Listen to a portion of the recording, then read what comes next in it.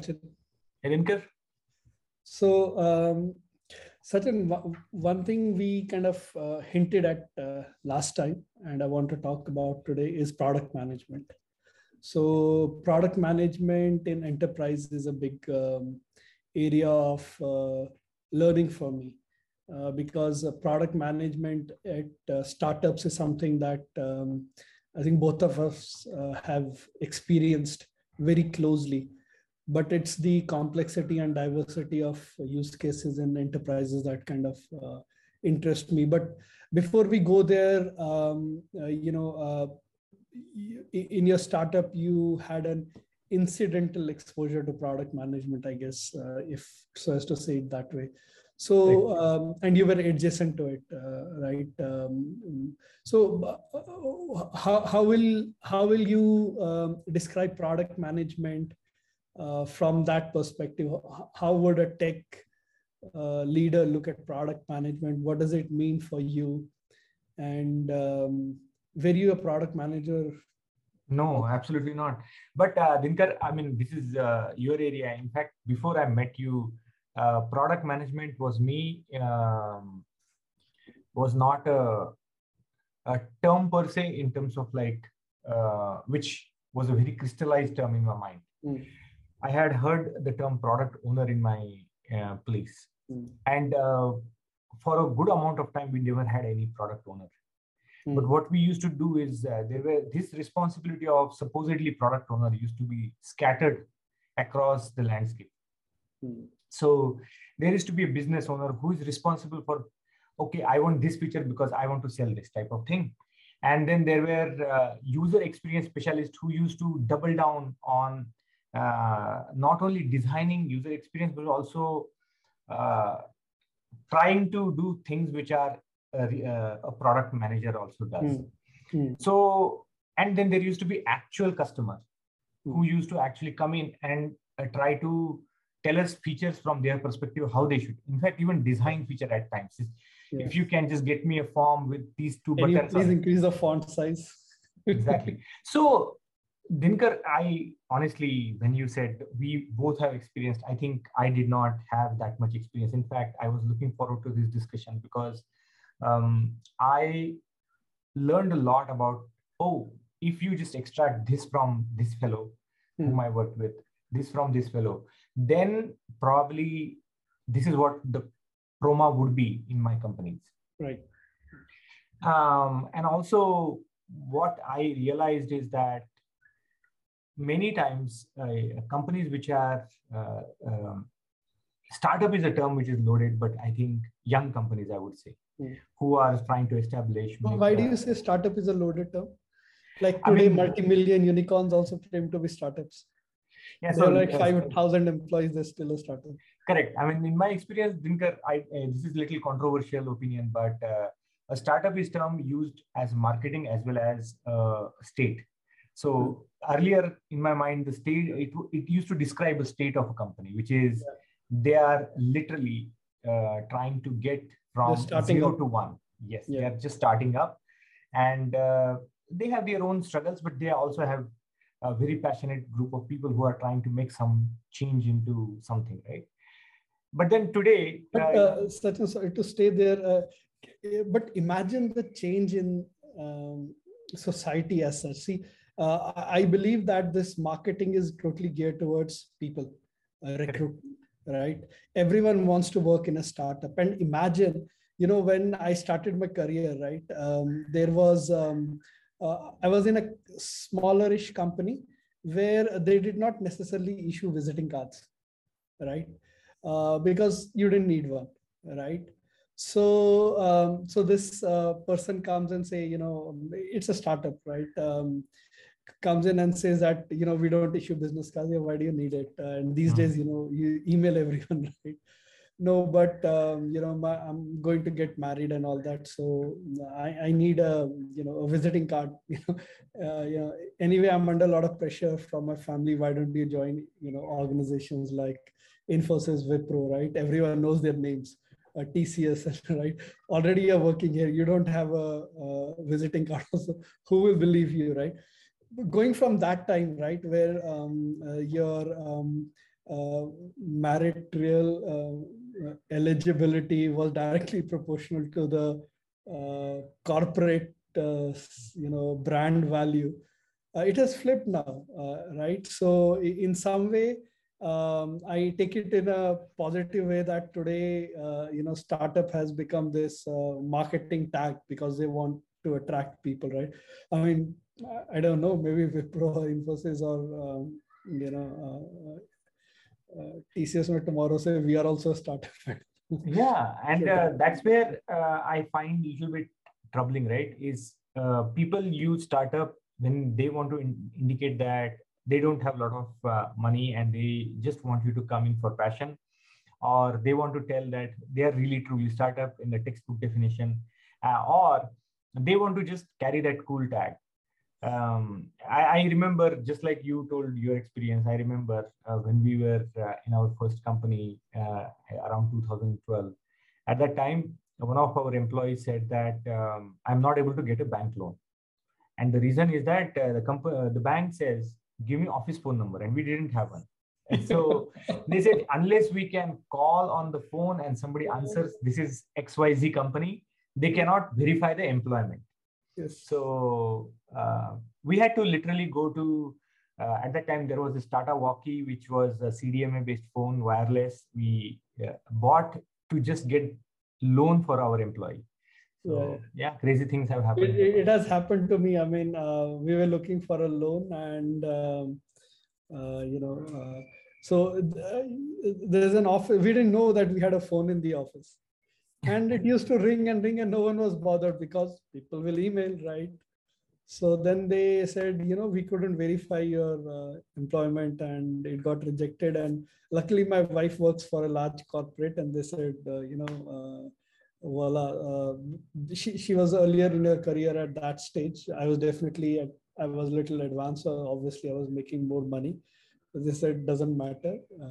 We trust the brand name. And I said, thank you. And I've always requested her to stick to large organizations. So she's the source of better credit history, credit rating of us as a family. So yeah, that's very true.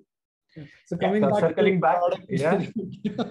back to product, I think in young companies, this is again controversial opinion, but companies use Proma as well as Agile as an excuse of doing a lot of things in their own ways. And I find using these excuses that we are actually a young company and we need to survive, I somehow find that unfair. Yeah, can you double click on this? I didn't.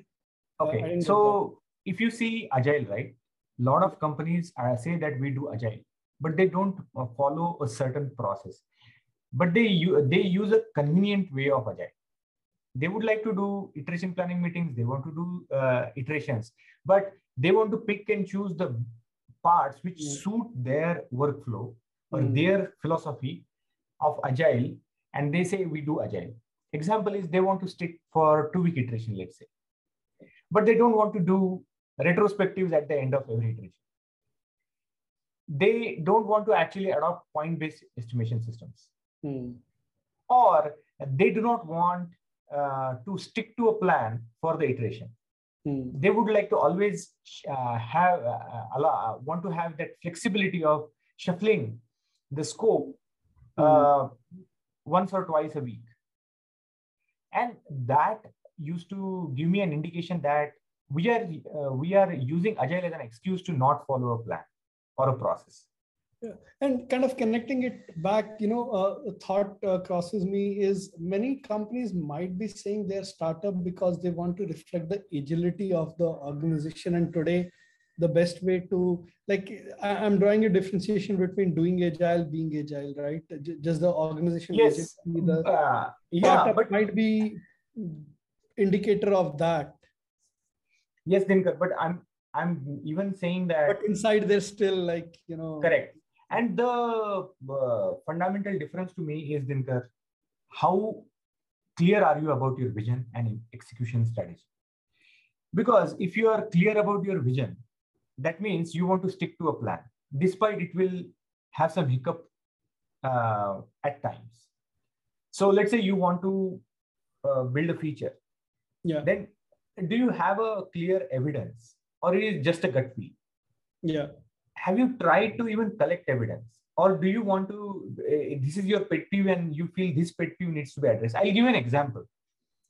Not in my company, not in one of my products, but I was working for a company, and the CEO at that time had a major release of a web portal. And a bunch of friends showed up at his house for some social get together, but he used that to showcase the website which they launched. And he opened it onto his fancy 60 or 70-inch television. And as luck would have it, it was stuck to only center part of the TV, and then there was massive white space on both sides. And his friends, like, they were making fun of him. He literally got super angry. He wrote an angry email and he said, drop everything, make this site responsive. And everything changed. People stayed in office for that weekend, for next 4 days, and just made the site responsive. Yeah. Now, this is a classic example of where you should not actually take such kind of management. Yes. And I think it is possible to actually collect evidence for this. You go to Google Analytics, figure out what is the maximum resolutions which you are using, and say, we need to look good on 98 percentile, 95 percentile, 90 percentile of my all screen resolutions. Yeah, I mean, true. I mean, there's another aspect here, Sachin, that kind of bothers me sometimes. It's so in the scenario that you explained, right? There is a founder who is passionate, and when you're passionate, everything stings, which is natural. So that's one side of it, right? Then if you don't back the passion or your opinion with some evidence, you will not have the sustainability of the value out of it, right? So what I've seen is startups that are successful. There are startups where it starts with a passion, and then over a period of time, the evidence kind of negates it. So you pivot and everything, but that's not where your passion lay, right? Now you're veered off your passion, and now you're totally following evidence. So there, people lose steam. That's one side. The other side is, if you totally follow evidence, then it takes you in certain directions. You do it, but then the passion is missing, because evidence says, okay, this is where I am. This is what the evidence is telling me. This is what I have to do. This is the right thing to do. This is not something I want to do. And I feel the lucky startups are the ones where your passion gets backed by evidence. And obviously, it's a coincidence. It's statistically a shorter possibility. But if you are in that possibility, you hit it. Otherwise, wind up. I mean, you touched upon 2 points. I think we should just talk about this. Is A, you said that many times the status quo, if you gather the evidence to prove the status quo, then essentially what happens is you are not taking risk, or you are not doing something which is novel, right? Typically, if you are gathering evidence, then you should be, and it also depends upon what type of evidence you want to gather to support your argument or reject your argument. Now, but I would like to say this: just because there are some pitfalls of actually measurement and finding evidence, that should not act as only supporting argument to not measure anything. And many times what people, and I would like to draw a parallel so that we don't talk in subjective ways. The best example is stock trading. you will see that in stock market, there are all kinds of investors. There are people who have a very methodical approach to screening a stock, reading, they call fundamental picks. Yeah. Then there is a different school of thought called technical picks, where they have certain chart analysis methods, and it has its own roots in statistics and other stuff. And the third one is cowboy execution, just gut feel, right? Hot hand fallacy. And there are a bunch of people who are novice fall into this category. I just feel that suddenly now it is suddenly there is a war situation. I believe that certain stocks are going to fall, but I don't have any evidence. But this is my gut feel, so I'm going to go and bet on it. My feeling is that if, let's say, these investors who are new and fueling their gut feels, some of them are going to land with massive profits. Yeah, but that should not be treated as a science. Exactly. See, and that would always be the small set, and they will have the most visibility, creating an impression that if you go by gut feel, you win. Right. And coming back to the startup thing, right? And that's why there is this impression that if you go into a startup with passion, you will win. But the reality is that passion and evidence coincided. That doesn't come out because the other side is very boring. But now I will say this, Dinkar. Okay. Since we have established a premise, right? Yeah. In my mind, this has been always my problem. As a tech lead, I do want some sort of evidence-based project. And there is a very simple reason to it. I do want people to bring scope thoughtfully, rather than every time pushing me into corner saying, if we don't do this, we are going to go home. This feature that is tricky, right? So this is one of the biggest conflict between product managers and developers, right? So look at it this way. When you say thoughtfully, I want to hear transparently. I'll tell you what is the difference between the two. Yes. Thoughtfully may always imply that there was a calculation, there was a thought, there was a metrics, there were an evidence for a decision, right? And it got communicated with the development team. As a tech lead, you expect that. Hey, by the way, just to correct you, a disclaimer, I do not feel that developer needs to be justified by all the rest of the organization why they are building something. It's not the purpose. The purpose is that I think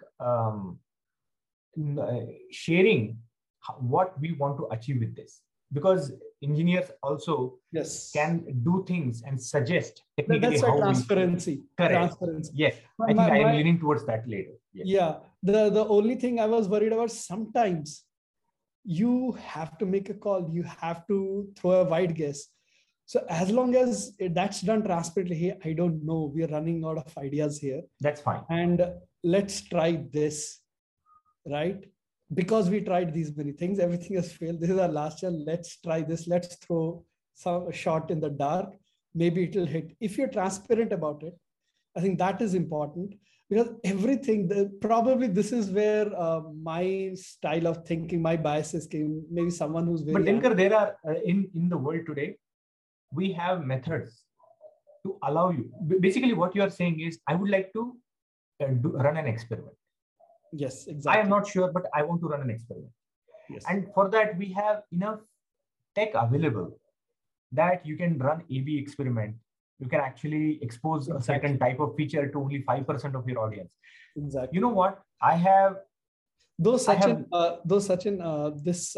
feature that I want to open up a feature to only 5% is actually a very complicated thing. It sounds very simple, but that means from day one, even before you have a small thing out, even if you have a web page out, you have created this ability to figure out what is your audience, figure out various segments of your audience, figure out how to identify, then figure out that how we will show them A, how will you show them B. So one of the things that I caution people when they think, hey, let's do an experiment. The infra for experiment is very expensive. If it needs to be done at a scale, or it has to be done with enough sample size, though it can be meaningful, right? So it can become very complicated. Just a side note, because I've seen many, how do I say, manager types, to use the stereotype, like, let's do an experiment. It's, yes, hypothesis experiment we should all be doing, but when you think experiment, if you're thinking that to half of the population you'll give B, and to 1 million you will show A, and to 1 million you'll show B, and across geographies there's this, that takes planning and effort. Yeah, Dinkar, recently I was listening to a podcast, and in that there was this a product launched by a United States-based bank, and this product, which some bank, and this was a credit card for underprivileged people who are poor in financial. Yeah. So they don't get credit cards. Yeah. Because of lack of credit history. Yeah. So what the product was is, you deposit a small sum, let's say $500 or $1,000 in the bank, in a special type of account, like type of an escrow, you would say, and they will issue a credit card against it. And then as you start using credit card and perform small payments, maybe it is this month I use the credit card for $100, I'll get, and I do a payment of $100, my credit is growing, and then essentially for the $1,000 I have deposited, now I have a $5,000 worth of credit. So that is different. Earlier you could, when I was in early days of career in US, like, you get a $500, it's a credit card, $500 you have paid as a deposit. You can only spend up to 500. Correct. So I think this is the change that this is their. So they want to bring that inclusivity, right? Okay. So when this product was about to go live, and this product owner was a woman who was representing the target demographic. Okay. So I'm going to not say which demographic, but target demographic. Yeah. So one bug they identified just before 1 week before go live, and that was about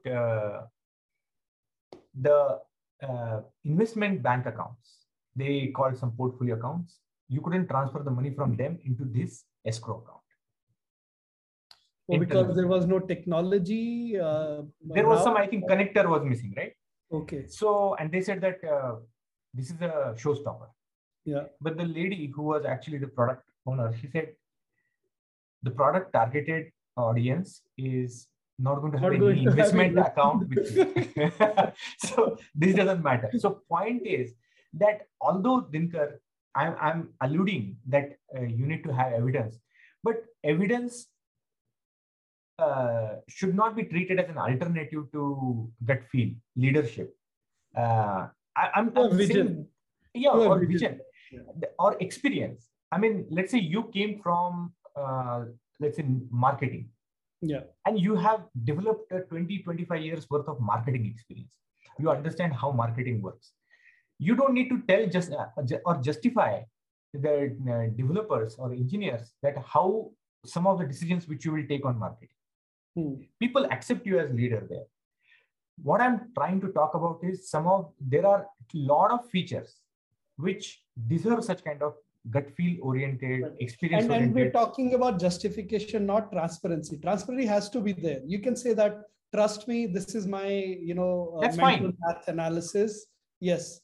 That's fine. But in the other cases, there are where you are talking about some mundane, very technical features. Yeah. Pushing those as urgency, because those are your gut feel, which are easily measurable, which are easily validatable. I hear you. And the same thing is with Agile, what I was actually griping about, right? Yeah. People use Agile as an excuse rather than a method which they believe in, or they trust in, and they want to follow that method. Yeah. See, and that's where, toolkits, frameworks, methodologies become very critical. So and for Dinkar, one problem, sorry to cut you off, but there is one more problem which is associated with that. Yeah. A lot of cowboy promas exist in the world. And they don't have proper methods, tools. They don't have, and I think I sometime was talking to you offline and you said that these promas drive tasks rather than outcomes. Yeah, I was coming to that, right? So the whole idea behind this Thanks for that reminder. The whole thing is that even, even if you're bringing in your gut feeling, even if you're I woke up in the morning and I saw a dream and I trust my morning dreams, that's why we should do this feature. Okay. That's okay. If that is how you want to roll, that's okay. Convert it into a framework. Two of my features are going to be my early morning dreams, right? Make it very transparent, and do then after 1 month, 1 year, do a research, right? Out of those two features, did they pan out to be the way they did? Yes, then go and believe in your morning dreams. If they didn't pan out, then what else, right? So the idea is that and what I keep suggesting, and this is where enterprises win over startups, is because in enterprise you need to create, which sometimes is a bad thing, but you need to explain it to others, right? And even if you have to explain, you have to put it in a structure. That is why these frameworks and toolkits become very handy. Right? Basically, they follow a process. They're forced into structuring. More than process, they're forced into a structure. Now in a startup, you can get away with it. We are agile, we are startup, we don't believe in structures, right? We don't write stuff, we don't do this, we don't do that. You can get away with it for some time, but the moment someone starts questioning, then all the movies and TV series about startups and how they fail and everything starts happening, because suddenly when an investor has come, your team has grown, you are unable to explain to someone why did you, and he's like, no, because I say it. And that's a typical founder fallacy. But if he had said that, hey, you know what, there was, we believe that our gut is right, so these are the 15 features we put in just because of our gut. These are the 15 features that we put because customer asked. These are the 15 features we put because competition had it, right? That's the check marks. So that if someone is doing a Excel sheet comparison, they'll say, you have this, they should be able to say, yes, you have. We may have implemented the minimal version of it. Maybe it's just a UI element, but someone who's doing idiotic, just checkbox comparison, we show up. And then after that, you can do an analysis. You know what, our gut is speaking right to us. And somehow I feel that coming back, the organization where the gut and the passion matches the evidence, right? Those are the places, maybe I'm saying that because that is not happened. That's not happened. That did not happen in my startup. And maybe I want to blame that as a reason for my failure. But I feel, where these things intersect, that's on the other thing, Sachin, task versus outcomes, right? And this is my biggest worry with product management as a profession, where it is going now, right? What product management is very outcome driven, right? You come in, hey, can you increase my sales, right? Then you kind of leave it up to that person, right? And what that meant was this was a very strategic role, but as it has become big and big and big, I mean, I know one person, Sachin, who works in an e-commerce company in India. So when you buy something and then there's a button for buy and there's a post buy tracking, right? He manages, he's a product manager of that workflow, right? So now imagine if that is what kind of analysis this person will have to do, and how much of dependency on the analysis of this person would be. So someone walking in is walking into the structure. He's told, look at this, look at this, look at this. This is your flow. If people are dropping here, if people are not checking the status of shipment every day, send them an SMS so they come to the page, so they see what is the and there we can push some ads. We can, on that page, we can put some other stuff, all those kind of things, right? It has totally becoming a very task-oriented thing, things to be done, kind of, rather than focus on outcome. And that is why, Sachin, I enrolled my daughter into some online learning. One of these names that come to your mind, yes, one of those. And at some point the course finished and they give a certificate, and personally I didn't bother. I don't care. She didn't, my daughter didn't bother because she's not doing it for certification. They had, you know how many calls I got? So we have to send a certificate. I said, I don't need it. But it's a certificate. That couple of people were shocked, like, but why don't you need the certificate? It's a certificate, right? She completed the course. I said, no, I don't need. And I get, because somewhere in the workflow, it showed that there is a drop in this user's experience. He did not cross the phase where we issued a certificate and maybe somewhere else was going, right? Because no one is thinking. No one is looking at the outcome. The customer is happy. They got what they wanted from it. They got the education, right? That's all they care about. That customer is happy. But the task they haven't received, so we have to call them. I got, at some point, I got calls from people who were saying they were product managers, not just like the marketing team. We are product manager. We don't understand, why don't you want the certificate? That was the situation where outcome that a customer bought your service, is happy with it, did not matter. But the task that if someone is not taking this step, you have to call them overpowered. Correct. And Dinkar, you bring a very important point that product managers should actually understand their customers too. Not a happy path scenario, but all sorts of scenarios, right? So another example of that, which I came across, and I think this is a very classic case of how product managers can actually make a huge difference for technologies. And some of these product manager decisions are 5-minute implementations. Engineering wise, they are not expensive, but they are important. Example is Baidu. And this is a very public case. So Baidu is claimed to have copied a lot of UI UX elements from Google. And they get a lot of flack for it, at least the early versions of it. But Baidu actually succeeded when Google was actually in China as well. Later on, China, I don't know whether Google pulled out of China or China asked Google to leave. But now Google is not in China. But at that time, when Google was in China, Baidu used to win. And they had only one difference between Google and Baidu. Is Baidu, every result link used to open in a new tab. And they found out that the Chinese demography was clicking on all the links on the first page. Whereas Google... Let it load, then I'll go one by one. And globally, Google had only research proven that the first result matters, rest it doesn't matter. Yeah. But they liked in China to see everything. Yeah. So there, every link opens in a new tab. Yeah. And that, if you ask me as an engineer, it is literally one attribute on an HTML link. Underscore blank. Exactly.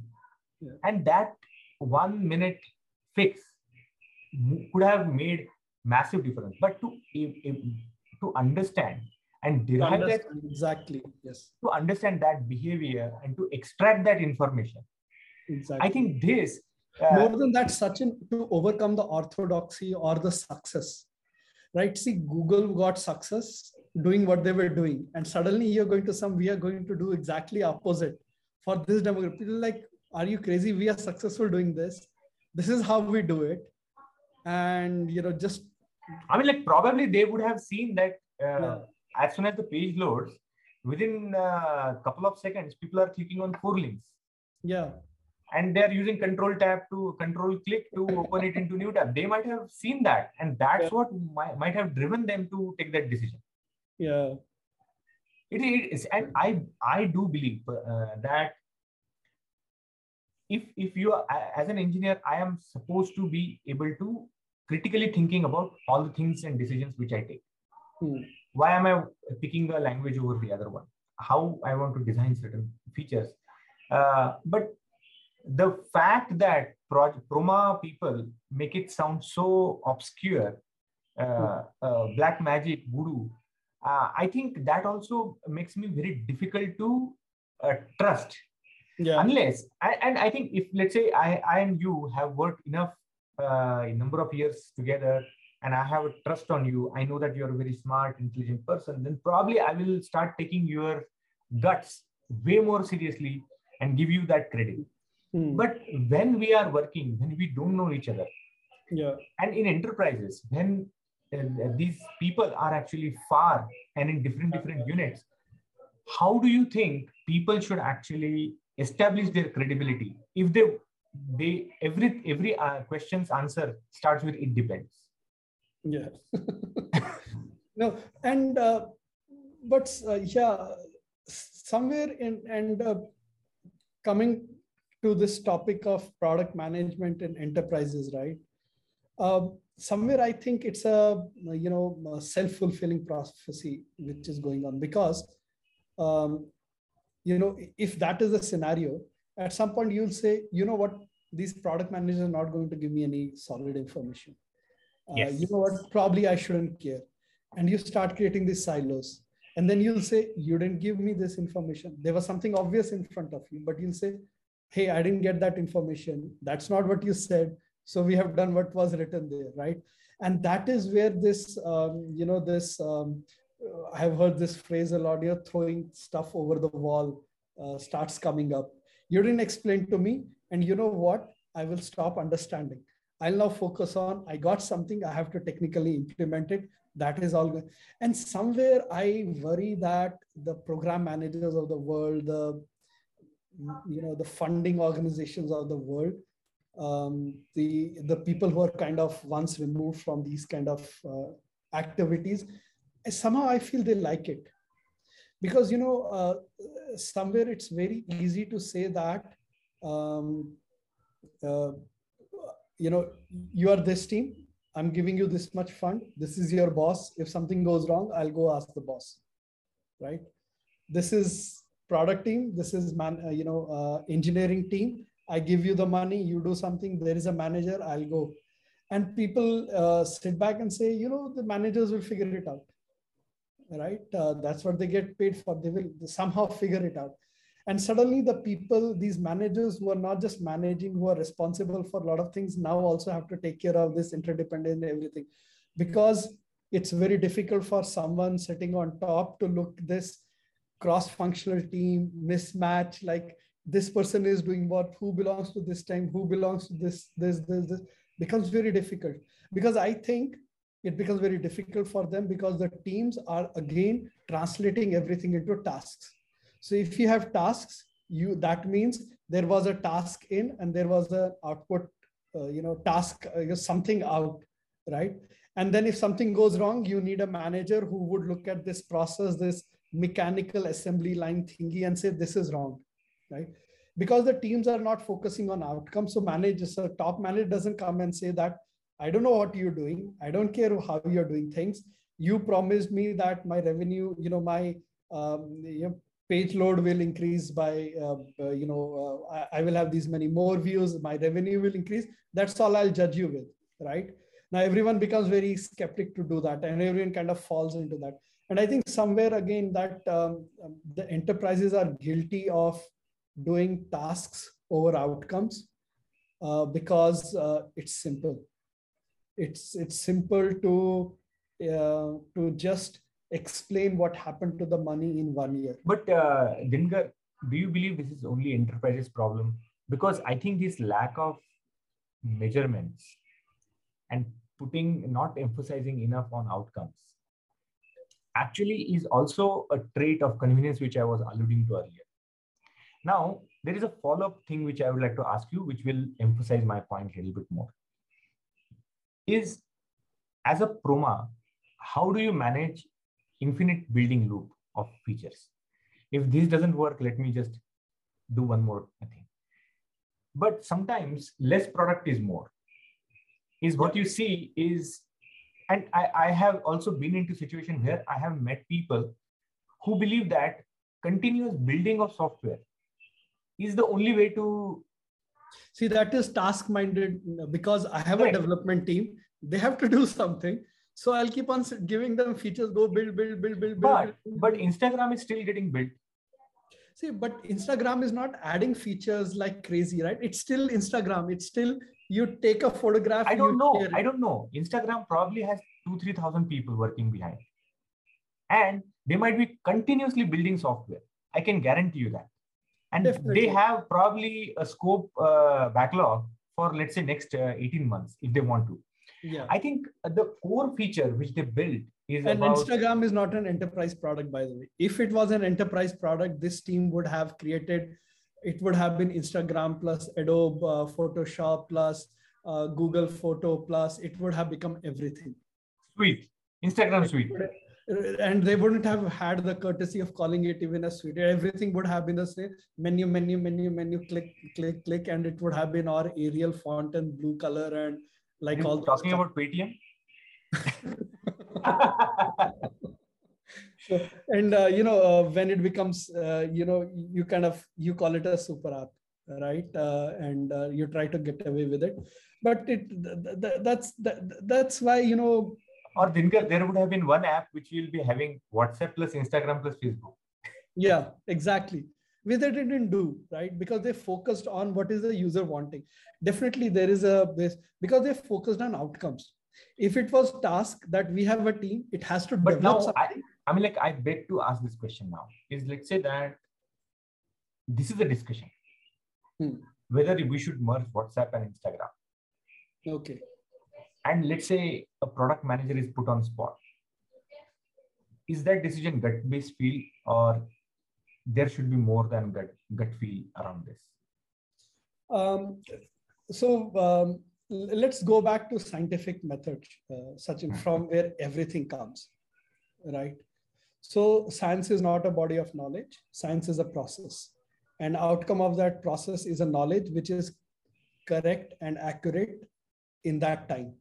Because in the next process, we may discover something new, and what we knew will get falsified. So science is a process. How does this process happen? There is a problem, right? You make a hypothesis, right? For example, when I sit in water, I'm in a bathtub or something, water comes out, right? There's a problem statement, there's an observation. Then I make a hypothesis, right? The water comes out because I'm going in, and I don't know, because I'm very heavy, right? And okay, then you do an experiment. You bring another person who has a different body dimensions, has same weight as you. You put that person in the water, see what happens, how much water comes out of it, right? Then you realize, okay, maybe I was right. Maybe I don't know. I cannot recall the physics of it. I don't know if this condition is true in specific gravity or not, but let's assume that this is not true. Then you say, oh, that means the body dimensions matter. Then you bring another person with same body dimensions, different weight, you put them in. Maybe that doesn't work. Then you bring someone and both are true. So see, everything, such an hypothesis is a very important tool human mind has. And somewhere we have become scared to hypothesize, right? Oh, is it evidence-based? Are you thinking logically? Are you based on metric? We are discouraging hypothesis. Your hypothesis could be anything. It could be gut-based or something, but you have to make that initial hypothesis, right? But then Dinkar, there are hypothesis would have been. I think in terms of like merging these two things, right? Yeah. You don't need to be completely hypothetical about it. There are ways in which you would be able to. Example, I'm just like giving an example. For Instagram has, I don't know, like 600, 700 million users active, or over 1 billion users probably, I don't know. And WhatsApp has over 1 billion users active. So it is not very difficult to see how many people are using, let's say, messaging feature of Instagram versus just Reels feature versus just scrolling infinitely through colorful photos, and build a case around what is the inclination, what is the primary behavior of my consumer. So see that, and that's where the hypothesis come in. The hypothesis that you have implicitly in your mind is those who are using messaging on Instagram, right, have the same inclination, same requirement, are happy with the messaging on WhatsApp. I do not know that, right? And exactly. See, that's the hypothesis. Now let's say, is there an overlap of intent and content and expectation, or is there not? That's your initial hypothesis. Correct. And now this came out of gut. The hypothesis always comes out of gut in my mind. But now, now how do we say? Let's say that you and I, and that's what actually I'm taking you to the next point, is that why do I believe that tech leads and promas need to work super closely rather than in hierarchy? Rather than handing over tasks to tech leads, saying that, hey, why don't you build it? They should use this as a complementing duo, pairing basically. Because I would tell you that if it is just a hearsay that you feel that it needs to be done, and in my case, many times technologists never won. Only business people won. And that was a veto power. And we used to build product. What I was thinking is, if you discuss, Sachin, how can we measure this? Now, we need to actually figure out a way in which we can test it with only certain people. I mean, like, Dinkar, today there are 100 methods available. You could test it if you wanted to, rather than punching it into product and releasing it. Because I know that whenever I write code, one of the most difficult things in a code is deleting code. Once written code never gets deleted. So I think features are also like that. Once a proma. By the way, have you actively deleted code? I think can we call refactoring active deletion of code? No. Oh, refactoring is active deletion of code. It is not, means it's one of the parts, right? Is that you are, if you find a better way of doing things, then you would rewrite it and discard old implementation. No, discard means, do people actually delete those line of codes? Or that's what I'm saying. Unless it was something which was very utilitarian, I have rarely deleted code. And the problem is that that one thing is connected to something, and I'm scared that if I delete this, then it will mean more work for me. So that is the reason. And I do believe that applies to features too. I'll tell you one very interesting thing. So I was, when I was working at a physics research lab, there we were using a real-time operating system called VxWorks. So it brings up a board in two parts. So one is, there is a board bring up of small code, which is on the ROM there, which kind of comes up based on the configuration, goes to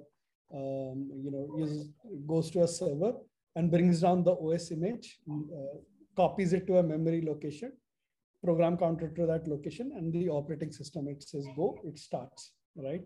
Now, essentially what that means is that there are so many boards out there in the world, which are probably hitting some server. Some configuration is hitting some server, right? So I was managing a couple of these servers, and now I want to do something on that server. I have no clue which board is hitting it, and I'm like frozen. So one of my seniors, he just, he said, what I do is I regularly go and change some configuration on this. So boards will start breaking up. He said, if I go and ask people, hey, are you using my server? No one knows or no one cares.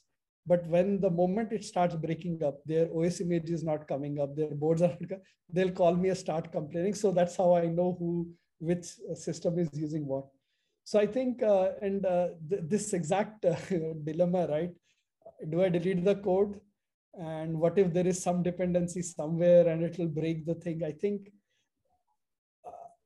that is a very good reason to actually delete the code, that because if there is some unknown dependency, it will and that is exactly what we need to do but the same problem is applicable to features too. Exactly, yes. If you create a story of deleting a certain feature, I mean, like, how do you even believe that project feature set should be refactored? Yeah. So, and I think that's a very important question. So one of the things that is very popular about product managers is that product managers are the people who say no to things, right? So people will come up there, I want this, I want this. Manager will say this, CEO will say, like, you say no, no, no, no, no, no, no, right? Now and that is where the courage and all these things come out. Will I ever remove a feature? Right? And my God, so many people fall for it. They're so scared, right? And there is this mythical, maybe there is some user. Let us say there are users. Maybe let us say there are 1% of your users are using that feature, right? How actively are you deleting the feature? In fact, in my interviews, this is one of the questions to founders who have come from B2C companies, right? Who are applying from product management, or I ask this, how do you actively remove features, right? Uh, and it's very complicated. It's actually a very good question. Maybe we need we should have a much more systematic approach. There are a lot of tools there, but that is the ultimate sign of you have arrived as a product manager when you have the courage to make a call based on some good reasons that I'm going to roll back a feature, I'm going to delete it. Yeah, but Dinkar, I would like to also talk about one more as engineer. I think this is, in my mind, this is part one of something. Is what is the right way of experimentation setup in a product? And I know you said half an hour ago that it is costly to set up that infrastructure. But I tell you the amount of random features which I have built over a period of my life, which I believed that these should not be implemented, and later on time believed. And by the way, this is not tooting my horn saying that, okay, I knew my gut feel was right. Yeah. Because I am always finding I have a confirmation bias too, right? Yeah. I remember only the features which actually did not work and which I believe they should not work. Yeah. But I do want to convert this art into a little bit of science. May not be fully science, but if this is an art, product management is an art. And every art has eventually got lesser and lesser mythical, and that's when it's scaled. The more you actually keep it as, this is mysterious, this is a very special niche skill. I remember, Dinkar, in my town, and this is, I don't know whether you had it, when I was a kid, and people wanted to dig a bore well for water. There used to be these special people who used to walk around and they used to say, in JK, we didn't have this, but I've seen a lot. You remember this, right? And they used to tell, water is here, right? And people will dig there. I cannot believe when people were so poor, they used to take this 10,000 rupees bet on a person walking on earth and saying that here is water, and they used to go and dig that. I used to find it very, very disturbing at that time when I was a kid as well. So I do not want every decision to be taken like this. I understand. In business, people always put up bets. Sachin, I think those people were very successful. And I think the reason for their success was they understood statistics a lot, right? It's, if you have a piece of land and you want to dig where the water is, over a period of time, how much size typically in that area, the size of the water body is. So you kind of go do a grid in your mind, go start, in simple, in this, I'll make it into a square. I'll try here. Then I'll try here. Then I'll try. Dinkar, what you're telling me is this is how you can also seemingly impossible, which you can't even see, you can measure. You can set up an experiment. This is a hypothesis, whether there is a water or not, right? Yeah. I do believe the hypothesis is that in this area, there is more water. But what and you just told me, I feel those people were successful. I think maybe they were using this technique. Maybe this technique, they kind of... It doesn't matter, Dinkar. Yeah. It doesn't matter. But what I am believing is that what method you told. Wait, I want to say there are always such methods. Yeah. And exactly. Those methods can be created. See, implementing a feature and putting it into public is like marriage, right? Once it's out there, you're committed. Stepping back is very expensive, right? And that's why nobody just marries, right? This is a hi, hello, let's talk for a minute. And marriages happen in India, especially happen between families. You do take so many baby steps towards marriage, right? And that is where, there is this impatience or the speed illusion of that. If we go fast, and if the experiment should not start with putting the feature in front of a customer. Correct. There so are you're so saying many steps between yes. this and that, which will give you ample evidence, right? So there are two things. The thing that we are building, we are not going to discuss it in public forum, is imagine how low tech we started, how low tech, how long we stayed, got money, revenue generating capabilities by just being as low tech as possible. Because from here till having things out, there is so much of steps, right? And in fact, I'm alluding to that. So what you're giving me is a journey. Yeah. Let's say the first step of every feature is a hypothesis. Yes. Then the second set is never be scared to hypothesize. It's correct. Okay. As long as you mark it, it's a gut feel, it's based on a read up, it's based on this study, whatever, go ahead. So Dinkar, there are, then the second is that hypothesis needs to be converted into a journey. And in my mind, experiment, again, scientific process, small experiment, let me do a quick check. Yeah. Let me do a quicker check. You keep on expanding the scope as your hypothesis keeps moving. Yeah, maybe we should actually talk more about that, because I do believe that if you can walk us through the journey of a feature, right? Yeah. Like from idea to it, and we don't need to go to development and forget about production as well. How it becomes ready for development. Yeah, I mean, I've been thinking about it. We are both consultants, and till now, no PowerPoint has happened in our podcast, and maybe this is the right time. Sajjan, I had this. It was shocking as I was studying more about scientific process. It was shocking to me how much today's software development is mirroring the scientific method. Maybe in the next call we can discuss that. The journey from an idea to something that is in front of a customer. But there was one more thing that we couldn't discuss in detail is product management in enterprises. I think it is a very, it is a place where product management as a profession will find scale. But it is also a place where product management as a profession will become commoditized. And not to say that it's a mythical profession or it's pure art, but today, nothing has become more technology intensive than painting, even if it's an oil painting or even if it's stylus and iPad, right? And you have so many tools, but ultimately they reflect someone's opinion of what they want to see on the paper, right? So I think product management should not lose that part of the art, where ultimately it is someone synthesizing so many variety of inputs into a proposition. I think that is something that can only happen in a human brain, is the art part. And, until we have a neural network at some point that can kind of emulate that thought process, I think definitely there is science to it. There is this art to it, the art of making prioritization.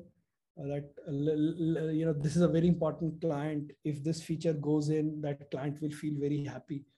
And Jane do, let's do it. It will make a big difference to someone who's very important, right? That is not that is not science, right? Yes. That is the subtle art, and that is business. We should talk about, and I fear that the commoditization of enterprises can damage that in product managers. So yeah, it's another thing that at some point I'll be very happy to talk about. Absolutely. I think we overran our time today. I didn't realize it went very fast. Yeah. But yeah, it is a deep topic. I think we should follow up with this with some certain areas and go a little deeper. But yeah, it is fantastic. Thank you, Dinkar, for answering the questions. Yeah, thanks for asking those questions and sharing your thought process. So there are a couple of topics we need to dig more on.